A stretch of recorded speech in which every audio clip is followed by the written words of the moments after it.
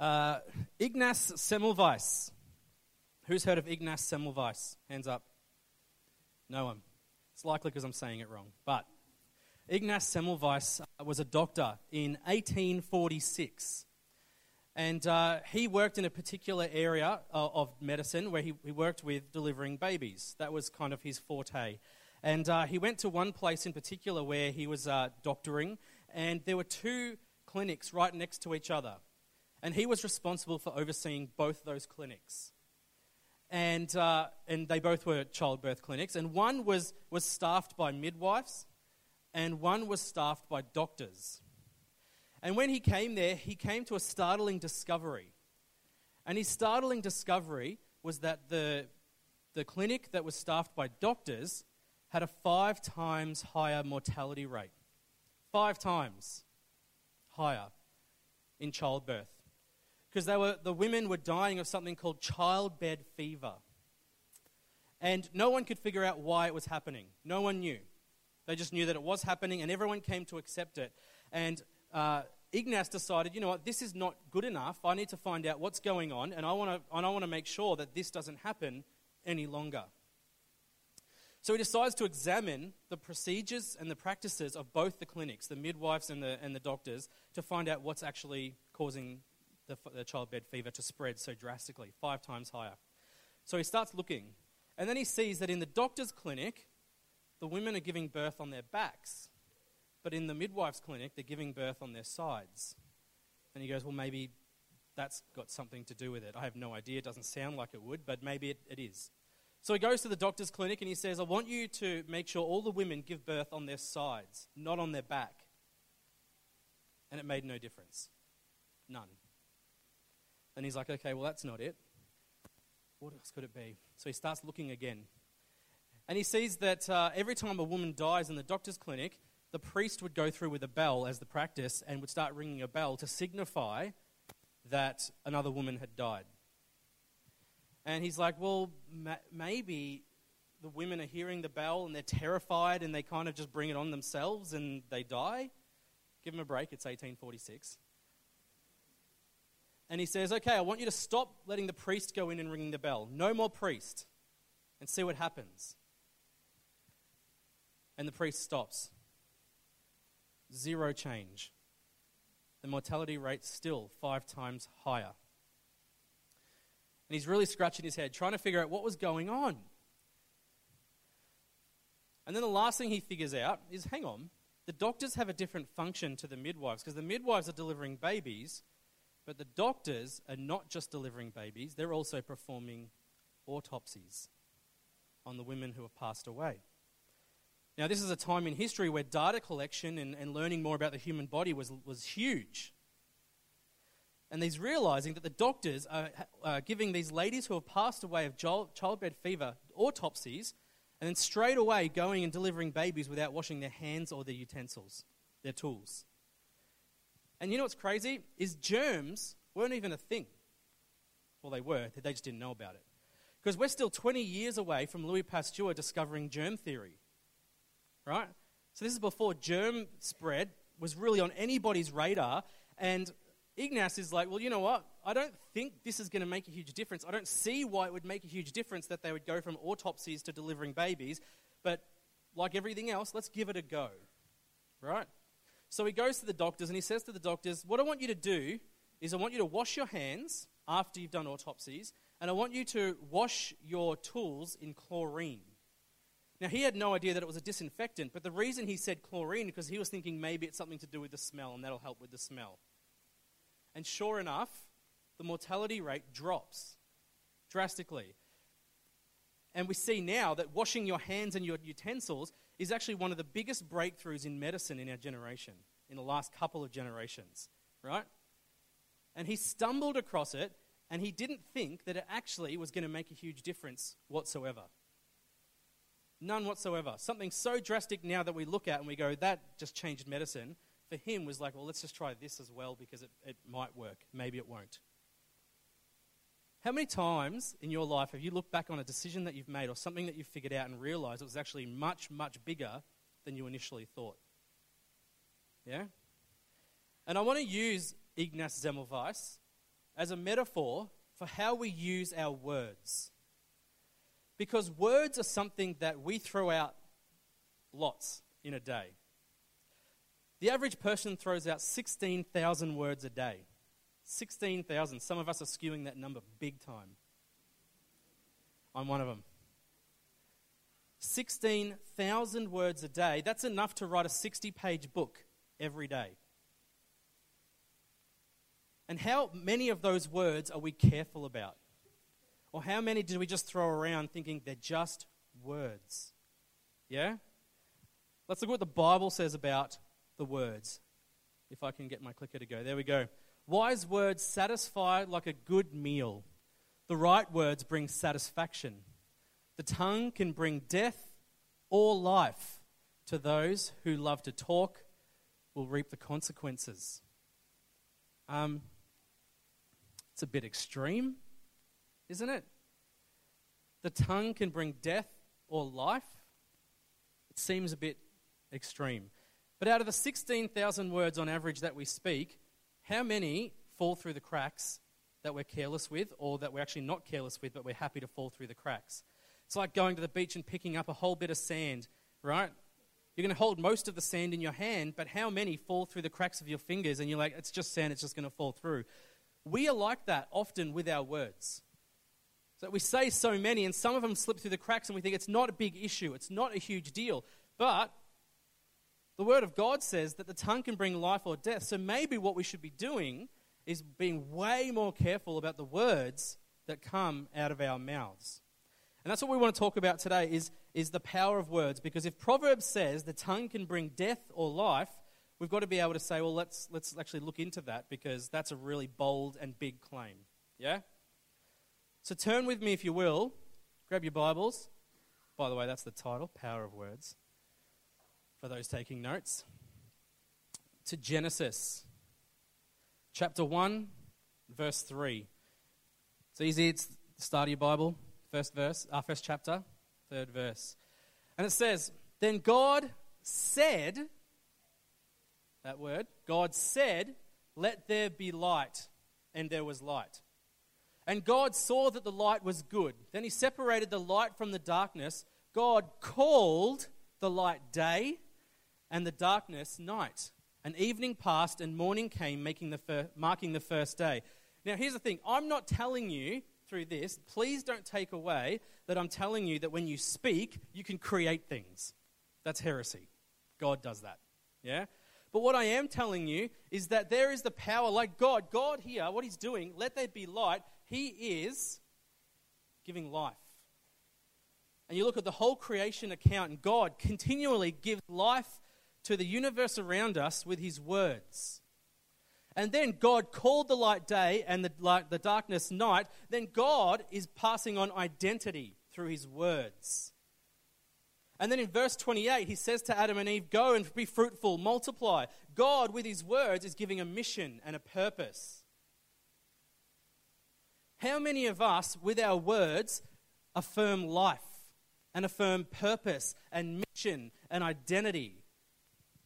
Because that is the power that we have to do in our words. That's the power we've got, is to speak life into people. How many of us have sometimes had a horrible day? You come home from work, or you shut the door from school, and you shut the door, and you're just really upset, and someone will say something awesome to you. Someone will encourage you. Someone will speak life over you, will remind you who you are, what your calling is, what your mission is, and it lifts you up, and it just brings life into your body and into your soul. We have the power to speak life into people, and we should be doing that at every opportunity. But there's a flip side to that coin.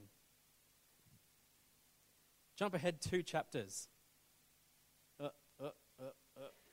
There we go.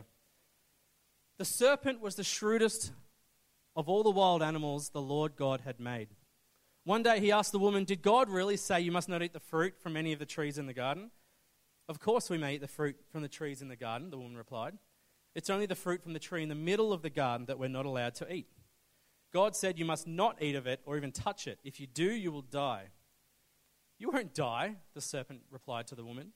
God knows that your eyes will be opened as soon as you eat it, and you'll be like God, knowing both good and evil. You see, on the flip side, Satan's words here are providing derision, division, rebellion, and death.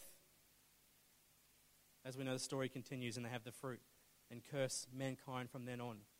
We have the same power in our words to speak death, to speak derision and division and rebellion against God through the things that we say.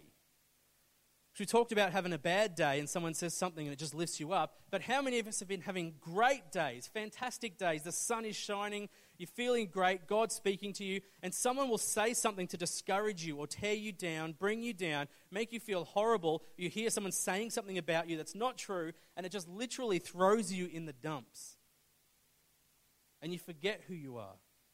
You forget what you're meant to be doing. You forget who God's affirmed you to be because someone has spoken death over your life or questioned your identity. We have power in the things that we say, and we need to be wise with the words that come out of our mouths.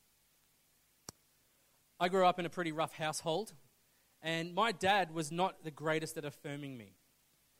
I remember there were days that my dad would walk into my room and he would open the door just to remind me that I was a no-hoper, a loser, and I would never amount to anything. And after I left school at the end of year 10. So I actually never finished year 12. So VCE guys who are doing their exams and stuff, you're doing great. Keep going.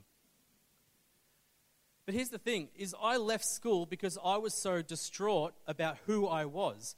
Because for 4 years, my dad would tell me that I was a loser, I was a no-hoper, and I'd never amount to anything. And here's the thing, is you might be sitting there going, oh, that's a bit, precious of you, Adam, to react that way. But if someone speaks something over your life so drastically and so consistently, you believe it. You start to believe it and you take it on as your identity. And my identity was, I'm a no-hoper. I'm a loser. I'll never amount to anything. God's not got a plan for my life. I'm useless. Because someone was speaking death and derision and division in my life for so long. And then that all changed as I met Christine. And Christine started telling me that that wasn't true, that God had a purpose for my life. And she started highlighting the gifts that God had given me and that I should start using them for God. And that I can actually have life by following God and being free with God. And I started to walk in that. And after many years, I started to actually believe it. Not just know it, but believe it, because she'd started speaking life into my life where someone had previously been speaking death into my life. Let me promise you, the things that come out of your mouth are powerful. The words that you say do bring death or life. What are you going to do with it? How are you going to use your words? Your 16,000 words a day, maybe more. How are you going to use them to encourage people, to raise them up, to speak life, and to counteract the death that they've probably been hearing? I like this quote by Jeff Brown. Sums it up perfectly. I probably should have just put this up. Words, so powerful. They can crush a heart or heal it. They can shame a soul or liberate it. They can shatter dreams or energize them. They can obstruct connection or invite it. They can create defenses or melt them. We have to use words wisely. We have to use words wisely. And as I was writing this sermon, I started to look at the words that we speak and how we can start changing our patterns in the things that we say. Because if we don't change the things that we say and we keep speaking death over people's lives and we keep discouragement into people's lives, then I don't feel like we're doing what God's called us to do. So how do we change that, right? And this is where I landed on how we do it. Words are a symptom. Write that down, it's important. Words are a symptom. Let me explain what that means. Coffee. I love coffee. Does anyone else here love coffee? Yeah, come on. Coffee's beautiful. Coffee. I haven't had coffee in 3 months, so bear with me. Just daydreaming about coffee. I haven't had coffee in 3 months, and I'll tell you why. Because one morning I woke up, and I felt my heart racing, and it was going 105 beats a minute. That's not normal. That's not healthy. And I ended up going to the doctor, getting her to look at it, and she asked me the dreaded question, how much coffee do you drink? And I said, I drink probably about 7 coffees. And she goes, okay, how many a day? And I'm like, I have 7 coffees a day. And she's like, I thought you meant a week. I'm like, no, that's a day. And she goes, you need to cut out coffee. There's too much caffeine for your body. You don't need that. And instead of reducing my coffee intake, I just cut it out. I'm like, you know what? I don't need that in my body. It's not nutritious. I'm just not going to have it. Right? And today my heart rate's sitting around 68 to 70. Crazy difference, right? And my heart was in danger. My physical heart was in danger because I was pumping my body full of so much caffeine that it was just going crazy. And I'd never, ever have known it if the symptom of my heart rate hadn't told me this is what you need to change in your life. Yeah? Symptoms are a fantastic thing, you know? Symptoms are fantastic because it actually draws us to the actual issue, the core issue, and says, deal with it because this is what's happening because of it. Words, in and of themselves, are not the issue.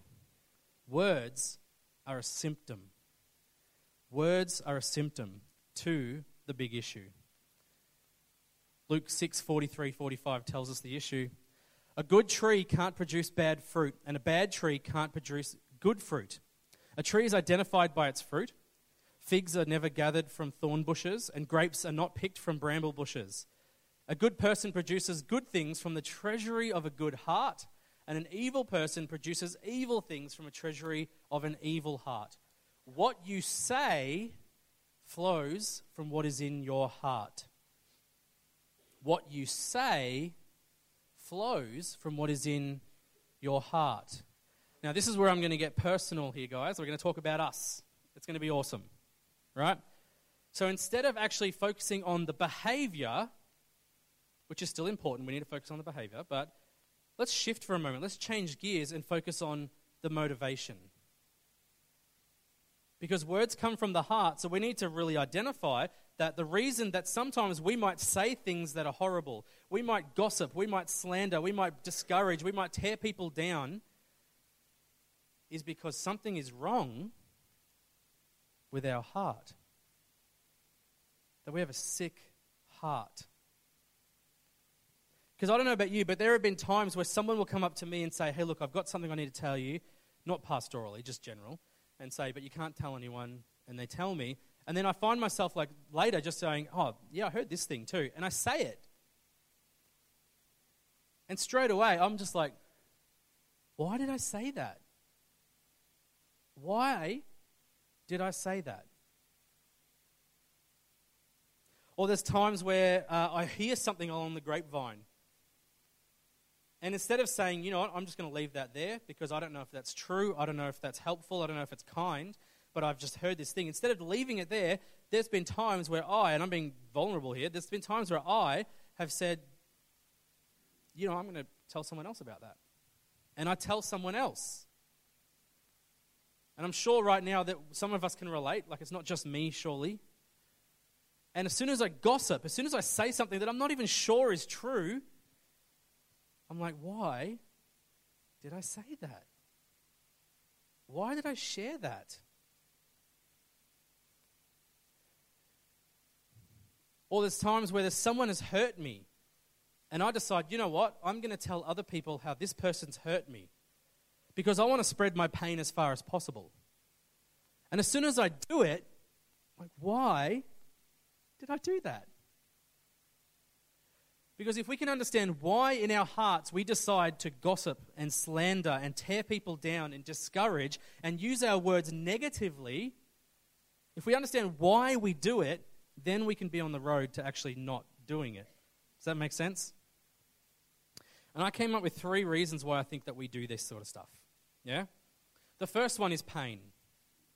Someone said something about us, or someone's hurt us, right? Someone's done something that we don't like, and we hold unforgiveness or bitterness and resentment. And man, I tell you what, when that person hurt me, I'm going to tell everybody. I'm going to make sure people know how that person's a horrible person for doing that thing to me, because if I can tell everybody else as quickly as possible how that person was in the wrong for hurting me, not only one, I can share my pain and make sure everyone else is feeling it with me, but also I can get people to rally with me.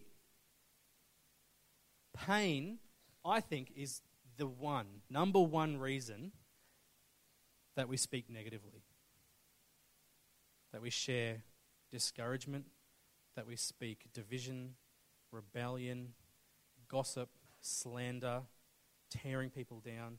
Pain, I reckon, is the number one reason. And if there is pain in your life that is causing you to speak negatively into someone's life or about someone's life to others, that has to be dealt with. And I'll explain why in a little bit. The second thing is carelessness. Because how often do we know some information and we just say it? We don't think, we just say it. As Mark said before during communion, Peter was one of those guys who didn't think, he just said. I've experienced that plenty of times. I just say something and I'm just careless with my words. And then I realize after I've said it that I probably shouldn't have said the thing that I just said. And the last one, and I think this one's super dangerous, is a disregard for God's command. Is where we hear the truth. We hear that we shouldn't be speaking negatively. We hear that we should be speaking life and truth and positivity. But what we do is we speak negativity, and we know that God says not to, but we decide to do it anyway. And that's a really dangerous one. And I think that when we speak death into people's lives, when we use our tongue to speak death and not life, we're in danger of 2 drastic things. The first one is our freedom. We're in danger of our freedom. And what do I mean by freedom? I don't mean like freedom like America. I mean freedom of our hearts.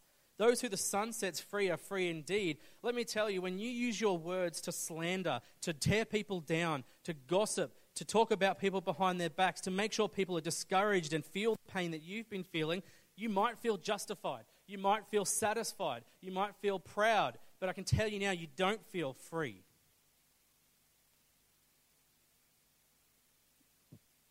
You don't feel free. The freedom that comes from forgiving someone cannot be experienced by speaking death over someone. Does that make sense? The freedom that comes from forgiving someone or giving it to God and totally surrendering to our Heavenly Father, that is true freedom. And that can't be bought, that can't be experienced any other way but surrender to God. Cannot be experienced through speaking negatively and speaking death. Our freedom is in danger when we won't let go of what's in our hearts, and it affects the things that we say. Because God wants us to be free. And the second thing is, it affects our usability. It affects our usability. 1 Samuel 16, verse 7, talks about Samuel going to anoint the new king, who we know is going to be David. But at first, he's confronted with David's older brother, Eliab. And he looks awesome. He looks fantastic. He's built, he's tough, he looks like he's ready to be a king. And Samuel says, "Surely this is your king."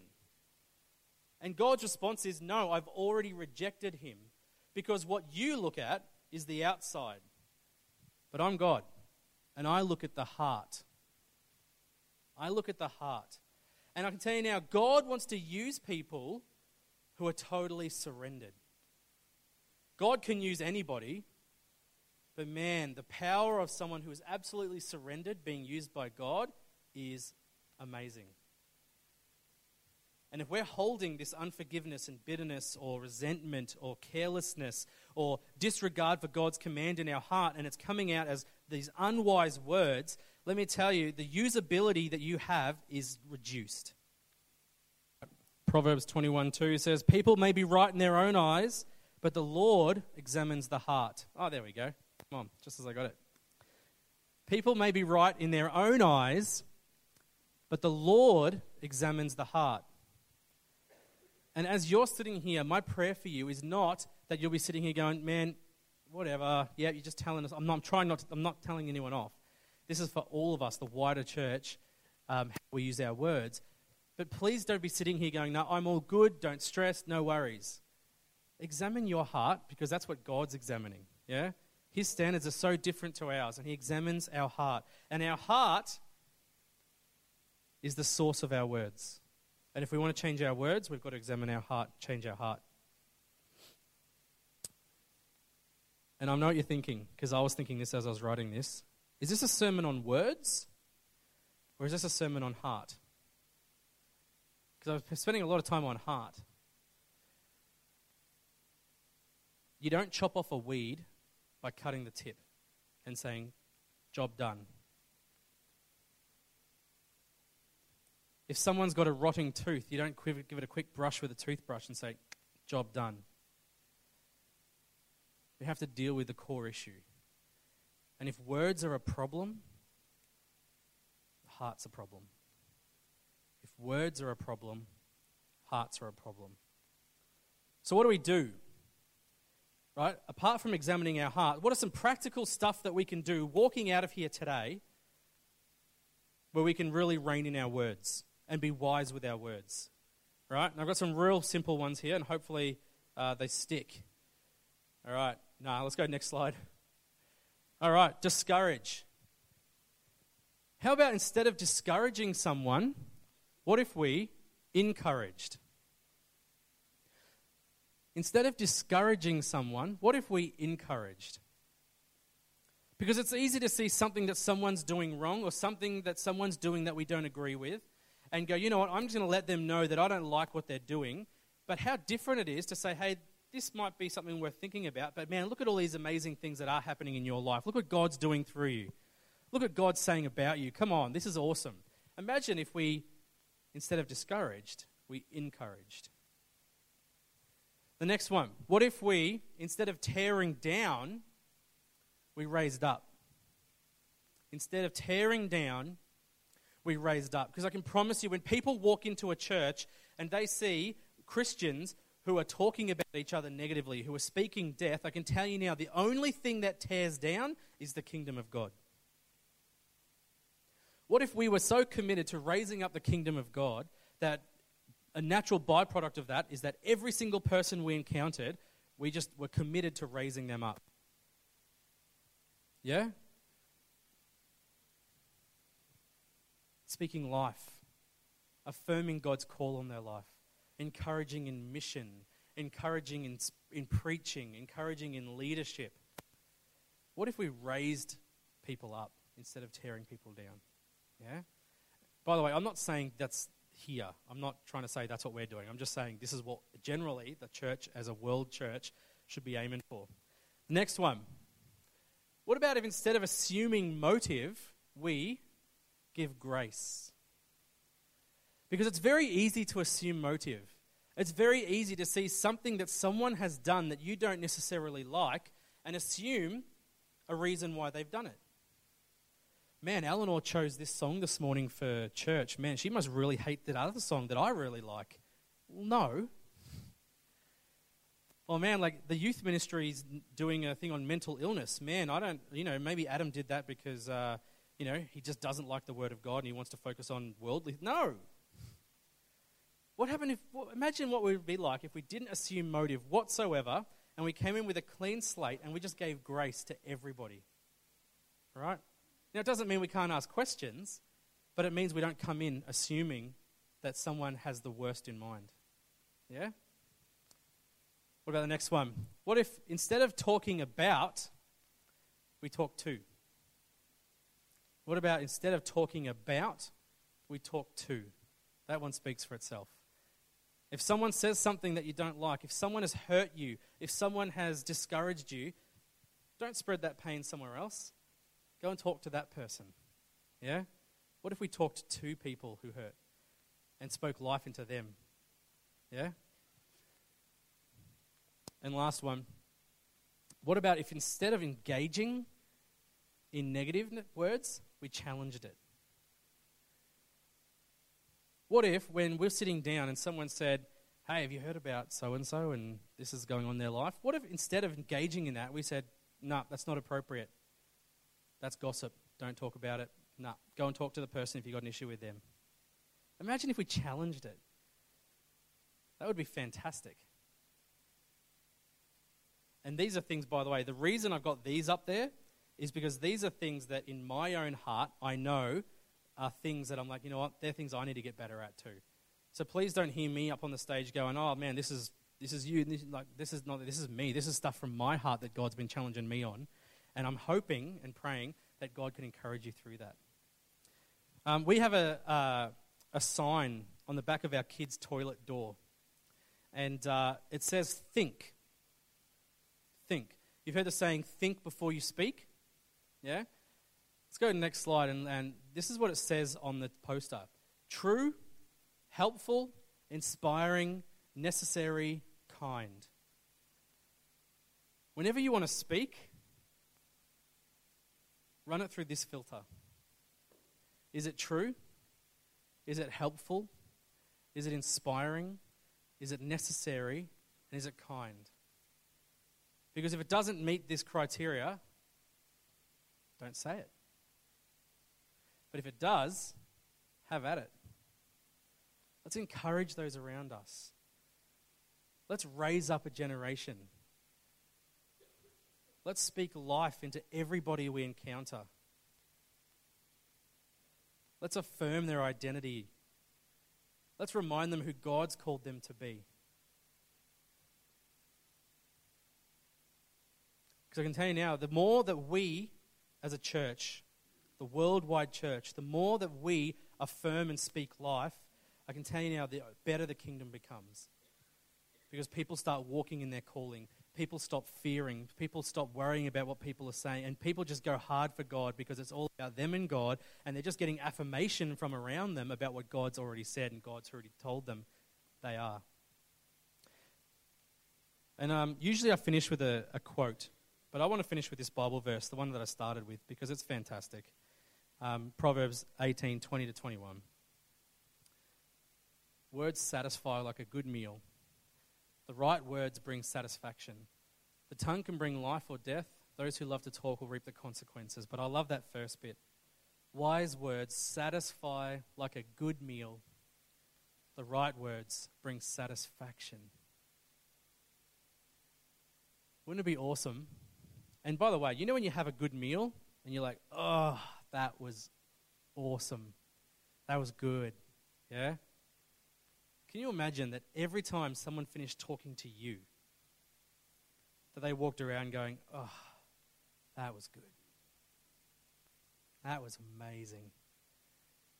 And I love talking to them because I'm satisfied and they've just affirmed what God said over my life. And I always walk away just spurred on from my calling and my purpose. And man, I love talking to that person. Let's experience that.